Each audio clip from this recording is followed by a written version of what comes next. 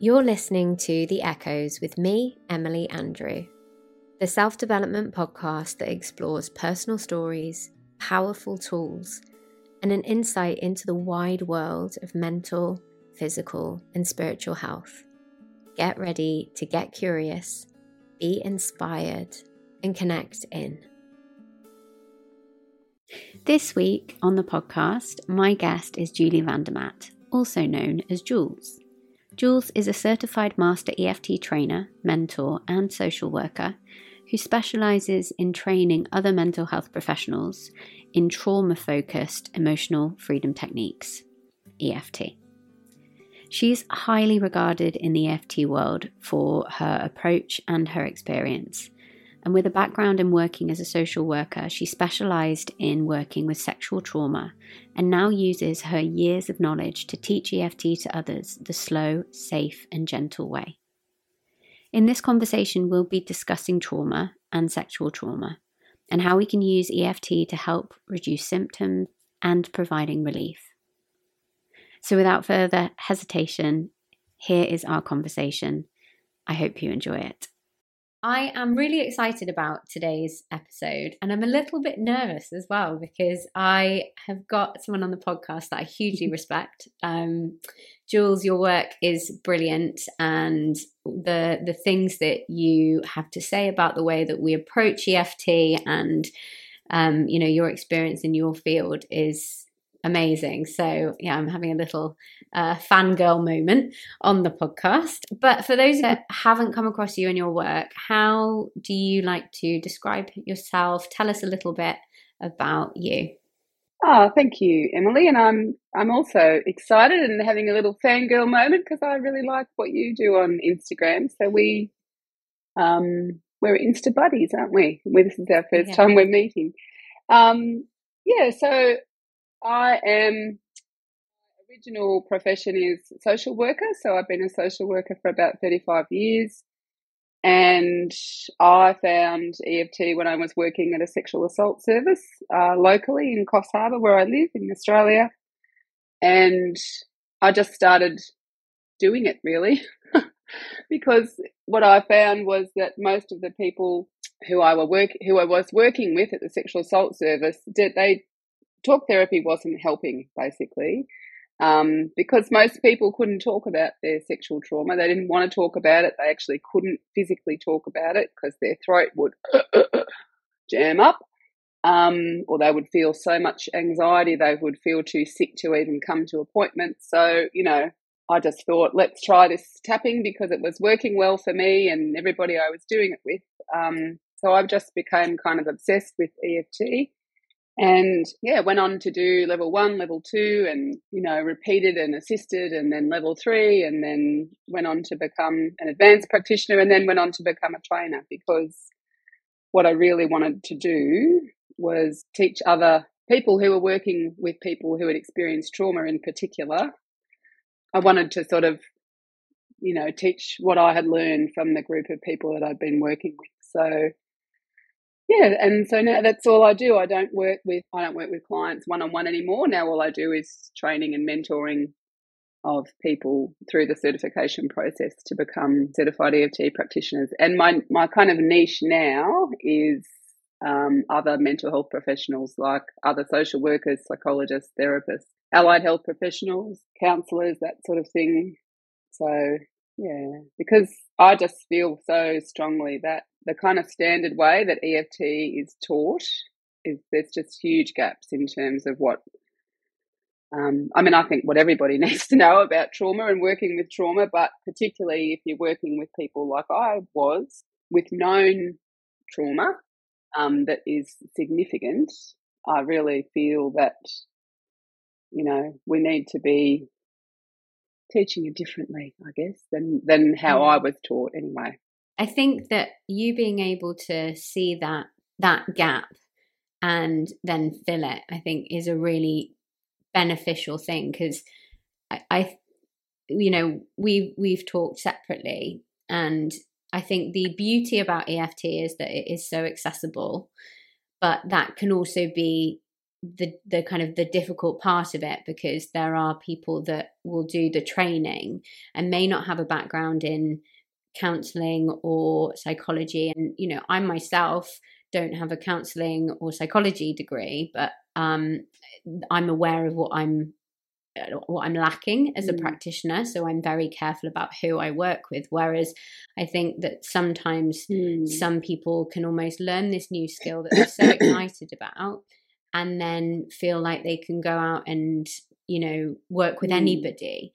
So, you know, for people that are interested in EFT, and especially if they're coming at it from a background of sexual abuse or trauma, what are the things to look out for in terms of finding the person to hold that space for you? Well, yeah, I mean, I guess the first thing would be, you know, I would be looking for a certified practitioner if I was in that position.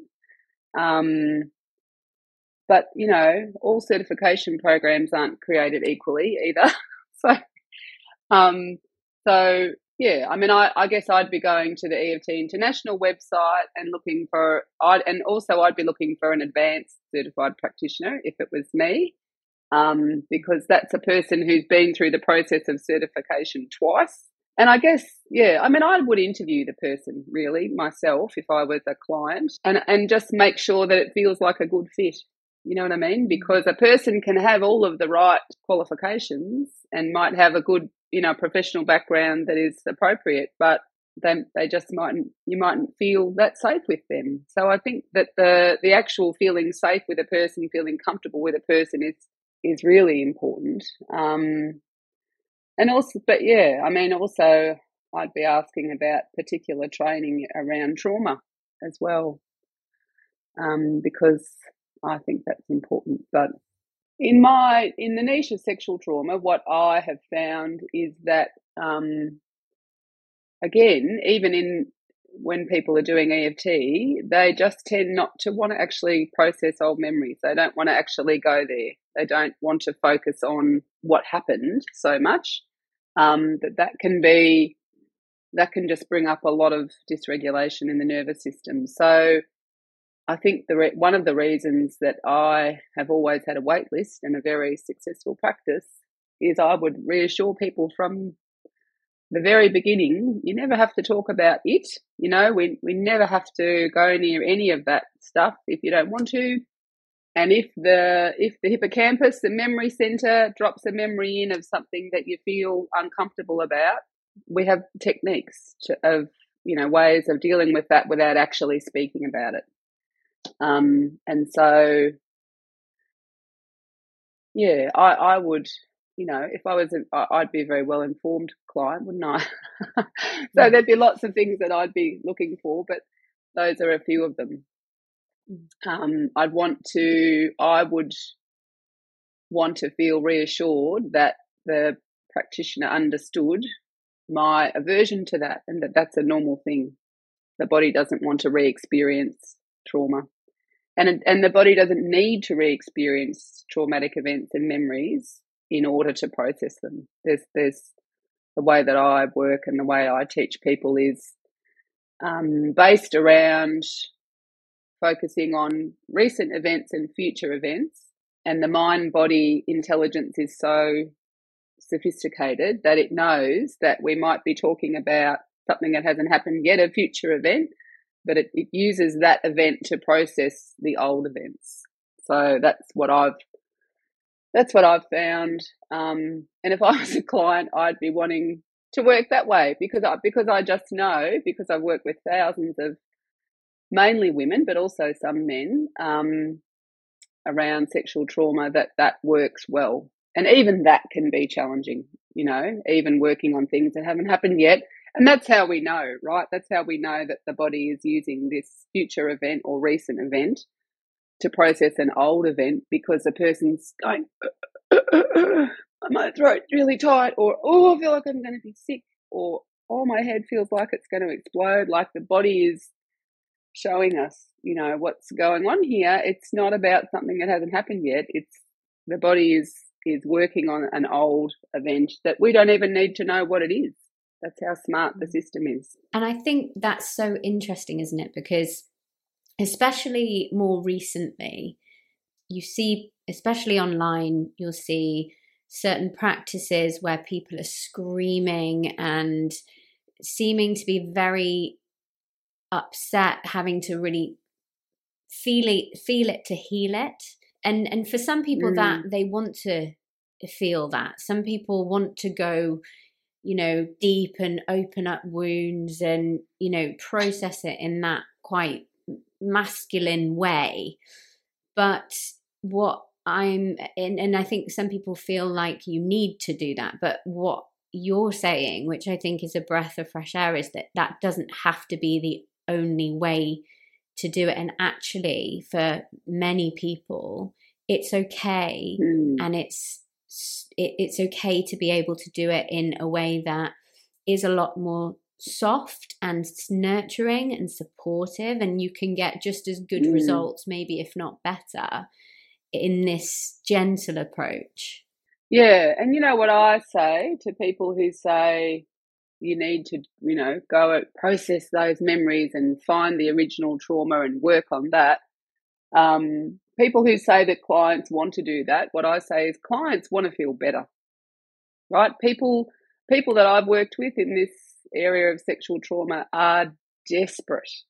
They have spent thousands of dollars. They've been to many, many different health professionals, told their story again and again and again. Lots of them, not all of them, right? But many of them have been on a long road, a long healing journey, and they are desperate to do anything to feel better. And they hear that EFT is this amazing thing, and you hear that it's quick, so they hear that it's fast, it's effective, and so who doesn't want that, right? But I don't think it means that they want to re-experience trauma, right? What they want is to feel better. And if you gave them the choice, really, would you like to feel better by focusing on the awful things that happened to you and having to re-experience that in your body, or would you like to do that in a gentler, safer way for your nervous system? Nobody would choose to actually, if they knew there was a choice to do it this way or this way, nobody I know would choose to go back and revisit traumas unless they thought that was the only way that they could do it, right? And that's why I have felt sort of brave enough to speak up and say it's not necessary, right? And it doesn't get better results. If it blows up your nervous system, that is not a better result, right? And that's what actually happens. So for a lot of people, and, lots of people who've been trained in that sort of old way of you've got to feel it to heal it, you've got to go back, you've got to, probably think that I'm being a bit, precious, a bit overly cautious. But to me, the job of the practitioner is to assess the level of regulation or dysregulation in their client at every moment, right? And to match the content of the session and the setup statements and the reminder phrases all should match what's happening for their client. But even when, I have had people who I have done, memory work with, and the session has seemed completely fine, as in, it went in a textbook way, the intensity came down on all aspects, blah, blah, blah. I've been just so happy with how that's been for that person, but it stirred up stuff in the nervous system. The nervous system wasn't ready to do that, or, that the person might then be experiencing more symptoms like flashbacks or, hypervigilance or anxiety or poor sleep. So I think, this is what's, so yes, the session can look like it's gone very well, but then the practitioner doesn't see that person again and wonder why. That certainly happened to me in earlier days. I think I've done the right thing. I think I've done everything by the book. It was a textbook session, but it's just been too much, so the person's gone along with it and they've thought, well, that's what I'm doing, what we have to do. This is what we have to do. But actually, I tell my mentees, just because you can doesn't mean you should. right? So just because the hippocampus drops a memory of a time that is holding a lot of intensity, just because you can process that memory directly doesn't necessarily mean you should. Anyway, but it's the sort of thing you've got to be. Yeah, like I said, I just teach my mentees, match your setup statements and your degree of sort of specifics around events and why you feel sad about that now, etc. If that is sort of well matched to the level of regulation in your client, it'll be okay. But it's just about being understanding that for the body, for the nervous system, it's a big deal to even speak about things like this, and so the gentle approach is definitely preferred by people who've experienced that kind of trauma. So in terms of dysregulation, regulated systems, all of this stuff, for somebody that doesn't know what a dysregulated system looks like, if somebody has experienced some kind of trauma or sexual trauma, what are the signs that because they may not necessarily remember what has happened to them, but they may be experiencing the signs of a dysregulated system? What does that look like in people? Yeah, well, the client shouldn't be having to worry about it, really. It's the practitioner's job. But the practitioner mightn't be aware, right? But anyway, from the client perspective, dysregulation can look like my throat is getting tight, right? And what the person often interprets that as, my body is saying, don't talk about this, right? My body is making it hard for me to talk about this. Maybe I shouldn't be talking about this, because they may have spent decades with that belief. You can't talk about this. It's not safe to speak about this. This will cause big trouble in the family. No one's going to believe you, whatever that is, right? So dysregulation is, the throat's getting tight, the chest I can feel my heart beating, my chest feels heavy, or feels sick in the tummy, I feel butterflies in the tummy. So those are the really common areas that the dysregulation will show up in the body. But it might also be, their eyes will sort of change. So they'll start talking fast, because there's a thing called the trauma pull, where I might be trying to keep them from talking. I might be trying to keep them focused on something that hasn't happened yet, right? Like, I've got to go to my uncle's funeral and I'm feeling very anxious because I'm going to see my cousin who sexually abused me when I was a child, right? So I might be trying to keep them focused on the funeral and seeing the cousin, and that is a big lot of intensity right there. But their brain, their body will have this sort of trauma pull thing happening where it wants to go to the worst thing, and it might, anyway. So like I said, the client shouldn't have to be worrying about it, but basically it's how comfortable do you feel in your body, right? If your body is feeling uncomfortable, if your body feels like it's sending signals of, this isn't safe to talk about this, or, my back feels, I feel like someone's grabbing me from behind, or, those are all signs of dysregulation. Also, if a person is kind of dissociating, not feeling like I'm not in my body anymore, like I'm here and I'm talking to you, but I feel like I'm spacey, I'm not really, or I'm numb, or I'm frozen, or I'm, so there's all sorts of different ways it can show up. But the main thing is that there's a good relationship with the practitioner, and that you can be reporting what's happening for your body, and the practitioner should know how to handle that and not just let you be feeling, a lot of discomfort in the session, and shouldn't be pushing the body to focus on things that it maybe isn't ready to focus on. Like, I advise my mentees, don't do memory work don't work on childhood events in the first couple of sessions, or even the first 3 sessions. Like, give the body a chance to settle into the process, and to trust the practitioner, and to trust EFT, and to just see how the body responds to working on things that haven't happened yet or things that only just happened, because that can stir up a lot of stuff in the nervous system for a person. So like, just because you can doesn't mean you should. If a memory drops in the first couple of sessions, then I teach my mentees to educate their clients that might happen, and that's okay, but we can pop that in a container for now, and where would you like to put the container, and we can come back to that. Because it can just be enough for the body to be even talking about it at all in any sense.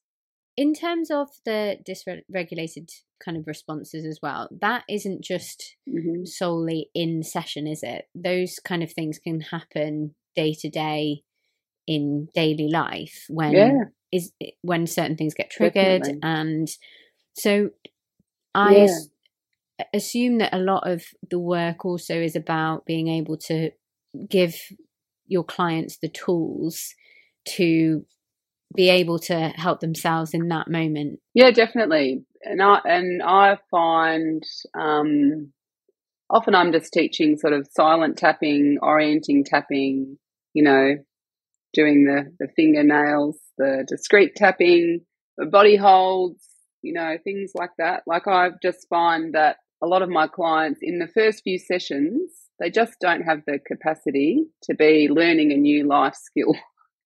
Like, they can do little things like just silent tapping if they're feeling overwhelmed, but I'm not, it's a nice idea that I'll try and teach them how to do basic EFT in between sessions. But the reality is most people are just way, when they start the work, they are really overwhelmed and struggling with life. And so I've found that a lot of people, it's not until we have a few sessions that they can really learn how to help themselves in a more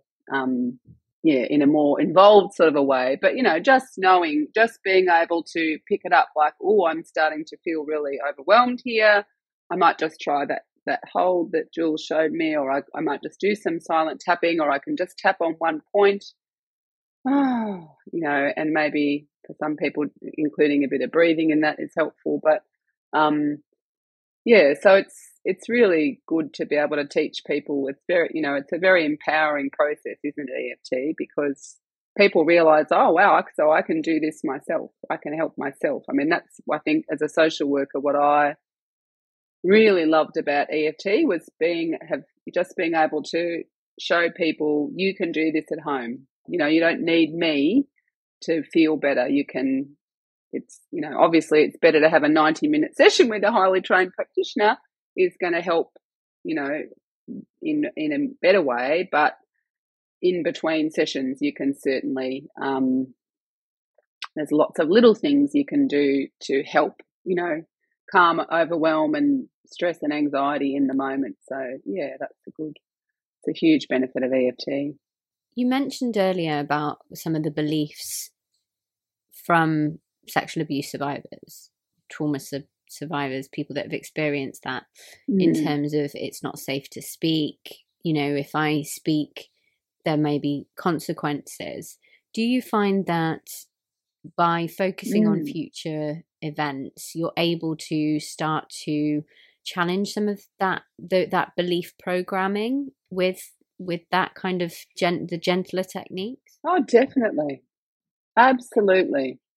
Yeah. So, let's take a really common one, like feeling guilty. Like, people will say, I just feel guilty about everything, right? Like, I feel guilty for buying a cup of coffee. I feel guilty for having someone look after my children. I feel guilty about not going to a friend's birthday party because I'm too overwhelmed, or, I'm too stuck in my PTSD to be able to be with people today. So, we write down, if, like, what I ask people is, what are the thoughts and feelings and sensations in the body that you experience frequently that you want EFT to help you with, right? And so they'll say, well, guilty is one. So we write down, I feel guilty, right? What percentage does that feel true as a percentage? Oh, 90% of the time. Like, I can be triggered to feel guilty about anything. And then another one might be shame, and another one might be worthless, right? I feel worthless. Anything can make me feel worthless.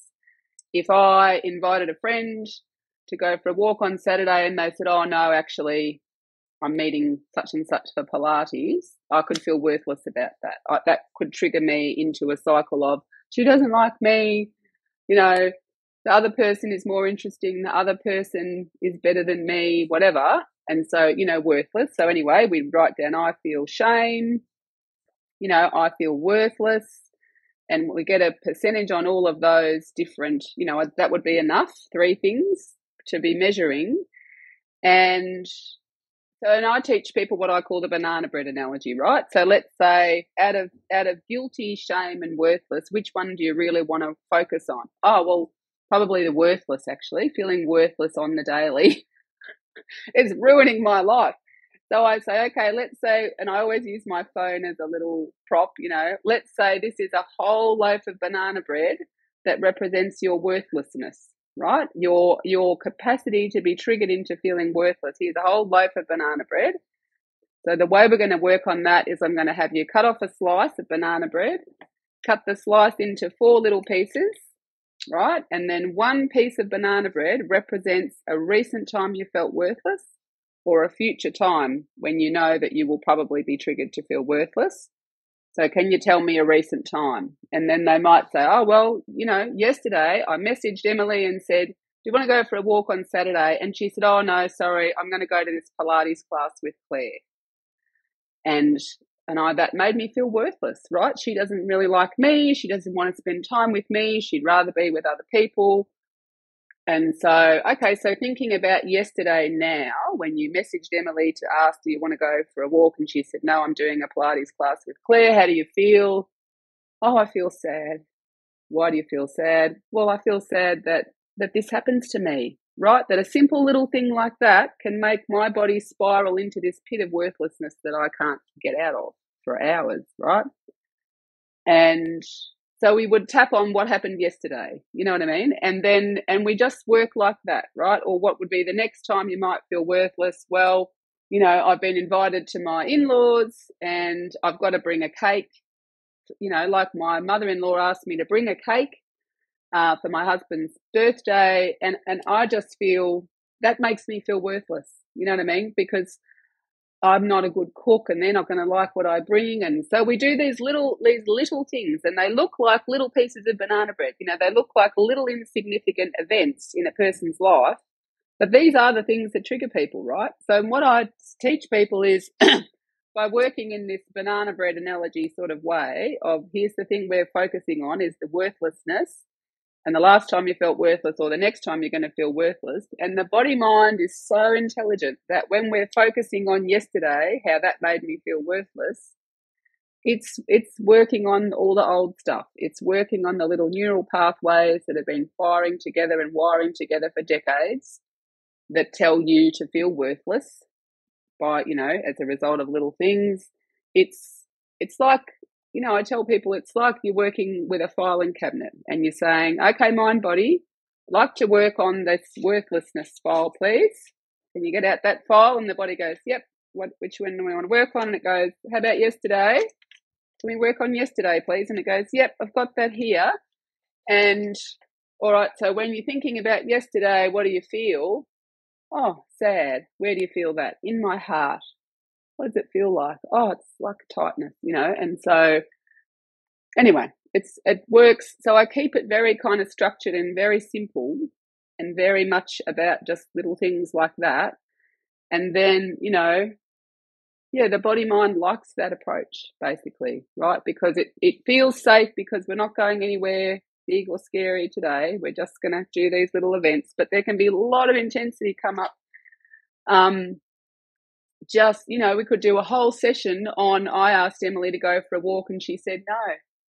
We could do a whole 90-minute session on that to bring that sort of worthlessness down and then the disappointment and then the sadness and then the hopelessness and then, all the different aspects related to that just from that one little recent event. And in the end, the person's like, I feel so calm. And then next week when they come and I say, I feel worthless, what percentage does that feel true? And let's say it was 90% before we did any EFT, they might say 75. right? They might say 80. It doesn't matter. Like what I teach my mentees is if you might get a 10% decrease in that, right? I feel worthless. Every time you do a session, it'll drop 10%, and then it'll drop another 10%, and then it'll drop another 10%. And after you do 3 sessions, instead of being 90, it might be 60.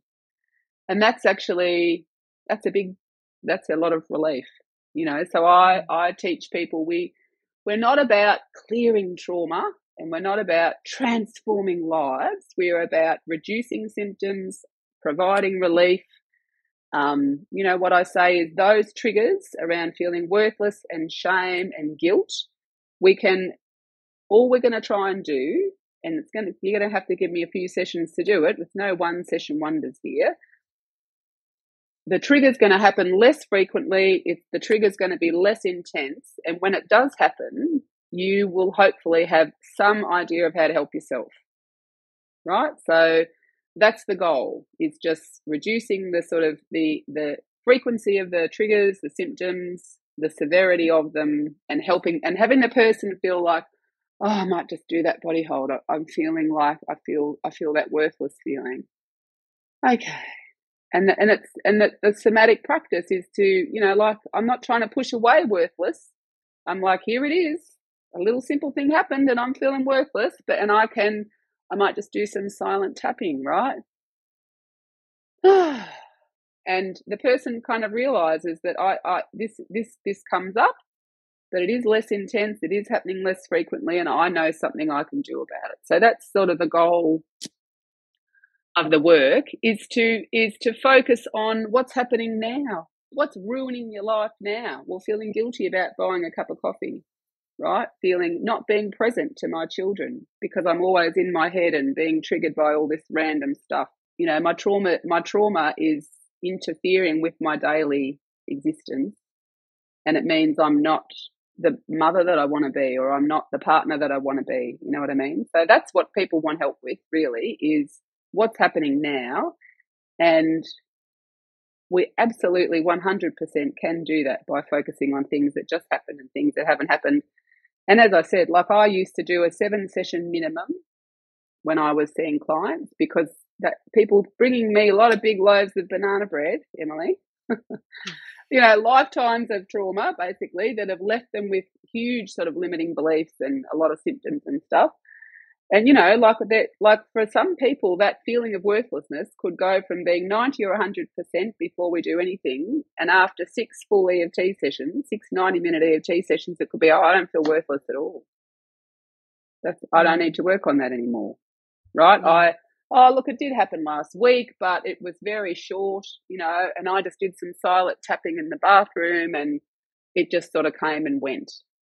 And other people might need a lot more sessions than that. But, you know, I teach people to have realistic expectations, to set goals that have baby steps. You know, a baby step would be to just have you feeling less triggered in your daily experience, you know, just for those triggers to be not happening as often and not be sort of so big every time. And people are happy with that, you know, because they've tried a lot of other things generally.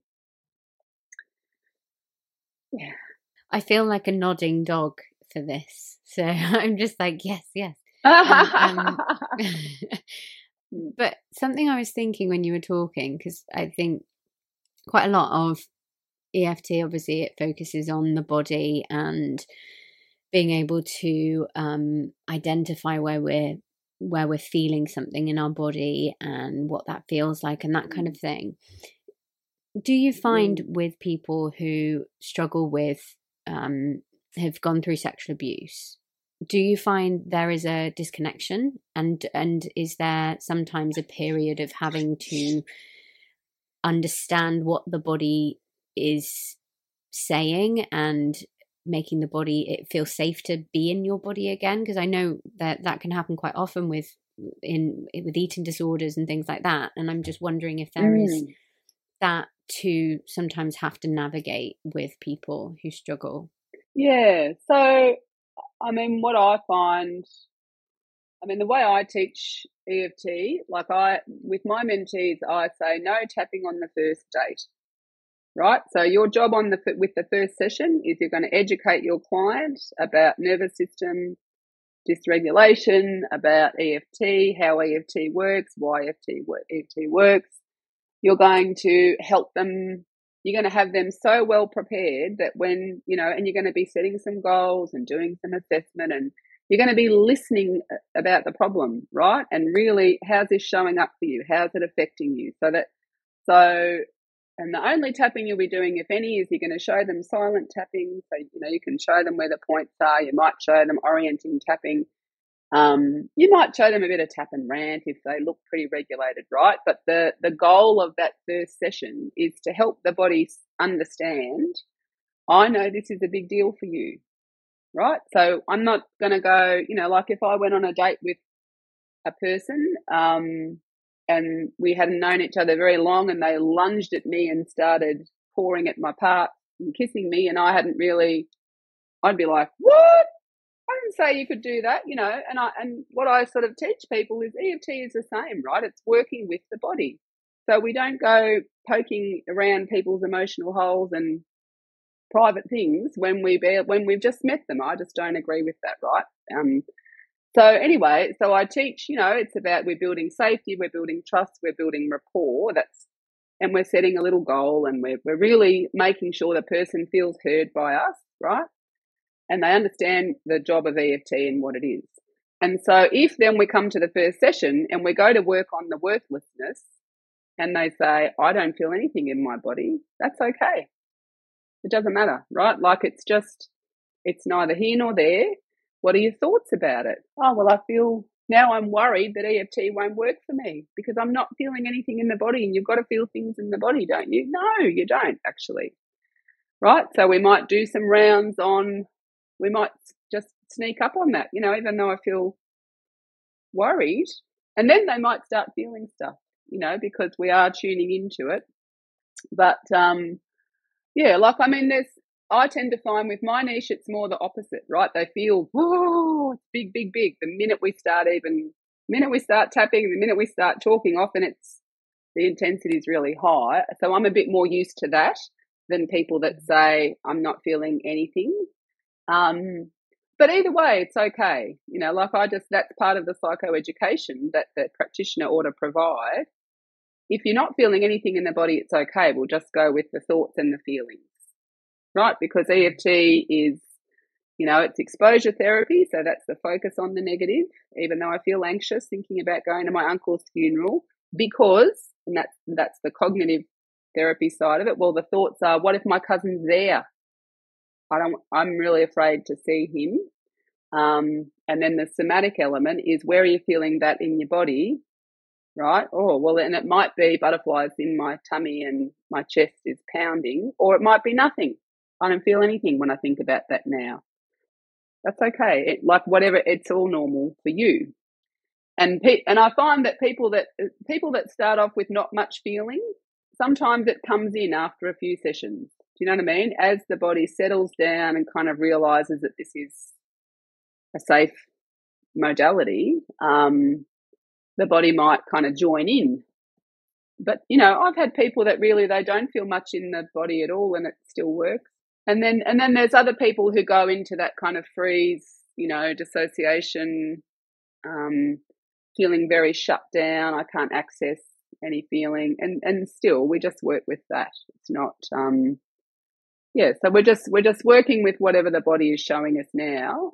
And the EFT will usually just turn down whatever is present that's not feeling comfortable. You know what I mean? So, and the somatic practice is the asking the body, where are you feeling that anxiety? Oh, in my stomach, in my chest. But if the body doesn't have anything to report on that, then we just move along. And we just, even though I feel anxious thinking about going to my uncle's funeral tomorrow because I'm frightened of seeing my cousin. And that's just where I'm at. So it's all part of the education that I don't know what your body's going to do when I tap with you. Like some people have a lot of stuff come up and other people not so much, and other people it really varies from session to session. So it's just sort of, the education piece is really important because education leads to increased regulation, right? If people understand what we're doing and why we're doing it and what to expect. Okay, so she said I mightn't feel much in the first few sessions. She said not to worry about that. Oh, she said a memory might come in, right? Well, she said I might start feeling things very strongly in my body. That's what's happening. So she said that would happen, so that's okay, right? I just need to tell her. So it's all about pre-framing and preparing people that helps the body kind of go like, oh God, good. She understands this is a big deal for me, right? She gets it. That's okay. All right, I'm going to cooperate with this process because I feel like she understands, you know? Whereas I don't know about you, but I've had the odd EFT session myself where I've thought, you don't actually know me. You don't know anything about me. You're using words I didn't say. Like it can be very disorienting if the person isn't attuned and hasn't spent that time, I think, given the body that, realizing that the body is listening every minute, right? Every cell of the body is listening every minute, and it's tuning in, and it's do you understand this is a big deal for me or not? Because if you don't, I'm not going to play. That's how I think about it. Yeah, I think I'm going to make this hard for you, right? I'm going to shut things down. Yeah. Yeah. Yeah, absolutely. And I think that that's something that people can internalize, if they have that response. If somebody who's been through kind of that trauma, they may be like, oh, it's my problem, it's something I'm doing wrong. And actually, I think being able to give people the permission to understand that it's not their fault, it's not something that they are doing wrong, is a really important piece. Yeah. Because we so often will just turn around and be like, oh, well, it's me then. It must be me. Oh, absolutely. And that is something that, I'd say a massive percentage of my clients would say, I'm broken, right? I'm the problem here. So if the EFT didn't work, it's my fault, right? And they won't tell you that, because they, like you say, they internalize everything. They're so used, that's so normal for them. Oh, this doesn't work either for me. My body can't, I can't do this properly either, right? I'm not being a good client because either my body's not participating or it's too much. What's happening for me. I'm too much. Like that's a really big one for a lot of my clients. I'm too much. I'm too much for a relationship. I'm too much for my family. I'm too much for people at work. Like everywhere I go, I'm too much. So I'm also going to be too much for this person who's doing EFT with me. And then often if that sort of education piece isn't done well, if the safety and trust isn't done well, and sometimes even when that is all done well, they can feel like, oh, I'm being too much. My body's having this big reaction, and this EFT practitioner is either like there with me and is like a life raft in a rough ocean, like that's what I remember when I first started doing EFT. The people, like their eyes would be like, oh, like this is scary. Being in my body is scary, right? Like even we haven't even talked about anything, but just being here with the intention of talking to you about this, people look very, it's an intense process for a lot of people. So I had to really learn very early on, how am I going to modify this process to help people who have so much, stored survival stress that it's very easily stirred up without even talking about anything, So, and the practitioner has to be calm, right? Like I have to be a life raft in the rough ocean. I'm right here with you. Just keep tapping, keeping your eyes open. Just keep tapping. Feet on the floor, like just bringing them back, orienting them back to that present moment. And yeah, but it's not fun, that this kind of work is, like it does get good results, but even when it's managed really, really well, it can be very challenging. And I just feel like there's not enough talk about that, you know what I mean? There's all this sort of talk about EFTs, this like quick fix, and you see people doing all this kind of positive tapping on Instagram and stuff. And I just think that's actually not EFT. Sorry, It's not clinical EFT. and my mentees will say, the clients have said, I've tried tapping, that doesn't work. But what they've tried is positive. I am safe, I am calm, I choose to be motivated. Anyway, people are teaching themselves on TikTok. That's how desperate they are to feel better. But what they're seeing on, what I call social media tapping is not clinical EFT. So they're worlds apart, actually. Yeah.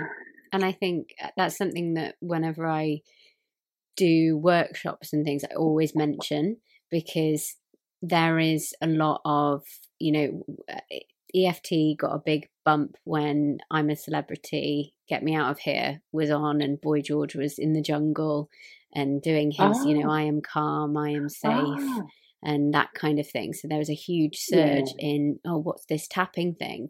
And I think, people had this idea of, it's just saying positive affirmations and tapping on points of your face. And I think it's really important to make that difference, because there is a place for positive tapping, but that is not clinical EFT. And I think the reason, obviously, why there isn't much clinical EFT on social media is because as practitioners, we have to keep people safe. It's not going to be helpful for us to be putting necessarily videos out there that are going into quite big topics and doing it how we would with a client, or even if it's in the gentlest way, that might trigger somebody. There's a level of responsibility where I think that it is safer to put something that is a bit more positively led on social media, but to make the distinction of, this is not kind of clinical EFT, this is general, this isn't specific, all of these points. And I think that's where it's putting something out there so people can hear about it, but being able to put make the distinguish kind of the change. And I think as somebody, I post a lot on social media in terms of EFT and tapping and stuff, so it's always something I'm quite conscious of, trying to make sure that I'm putting information out there, but also keeping people that are watching my videos safe. It's a hard one, I think. That's right. And I, because I'm a trainer, like I've produced a little series of videos working with people who are pretty regulated humans, and just showing this is what a whole session looks like. Like working on a particular goal, like something to do with money or something to do with a business or whatever, just to show people this is what clinical EFT looks like. Because I think, and like I said, it's not working on any big trauma stuff. But memories come up in the sessions and that sort of thing. But I think, we just got to keep making that distinction. And I mean, if it's good if people are interested in EFT, and if people, like the thing is, when people are doing positive tapping, I'm like, I don't think it's the affirmations that are working, it's the tapping. And if you just did silent tapping, it'd be just as beneficial, I think. If all you did was silent tapping when you feel a bit overwhelmed, that would help. You don't have to say, I feel safe, I am calm. Anyway, I'm the same. I just try and send the message that if you're tapping on a point and you're saying a negative word about how you're feeling, it'll help. Anxious, feeling anxious, anxious in my tummy, anxious in my tummy. Like, just keep it simple. But swap the positives for just one negative word about the feeling and perhaps where it is in the body. Anxious in my tummy, feeling anxious in my tummy. That will get a better result. Anyway. Yeah, because it's the any truth, tapping's better than no tapping, isn't it? That's right. Yeah, that's right. And I don't understand, if you're feeling anxious, I don't understand why we would say I feel safe, because we're tapping and we want to say the thing we want to turn down, right? So if we're feeling anxious, we should be saying I feel anxious, because we want to turn down the anxious feeling. Whereas if we say I feel safe, anyway, it doesn't make sense to me. But that's because we understand clinical EFT, isn't it? Yeah, definitely. I could talk to you forever, and I'm so grateful that you came on, and I just really appreciate you and all the work that you do. If people are interested in training to be an EFT practitioner and they wanted to come to you or give us all the information, everything that we need to know in terms of working with you and all your kind of details. Yeah, so my Instagram is just Tapping with Jules, and my website is just tappingwithjules.com. So that you just send me a message, send me an email via the website, and I'll get back to you. I mean, I'm in Australian time zone, so it's probably not very UK friendly. Like, there's a few people in the UK who say they want to train with me, but unfortunately it would be night times for them. But some people, you know, I mean, I used to be up in all hours of the night, in the middle of the night actually, to train to do my advanced certification and to be a trainer. Like me and my colleague Katie, we'd be up in the middle of the night doing it because that's how much we loved it. But everybody's not. Everybody's not like that. So that's all you need to know. As an EFT practitioner myself, I found this conversation really interesting. And I think that the beauty of EFT is that it is so adaptable for people no matter what they're using it for. So whether you're using it to help with money blocks or something that may not have extreme emotional distress, or if you are using it to help you to overcome PTSD, trauma, sexual trauma, there is a route and a way for you.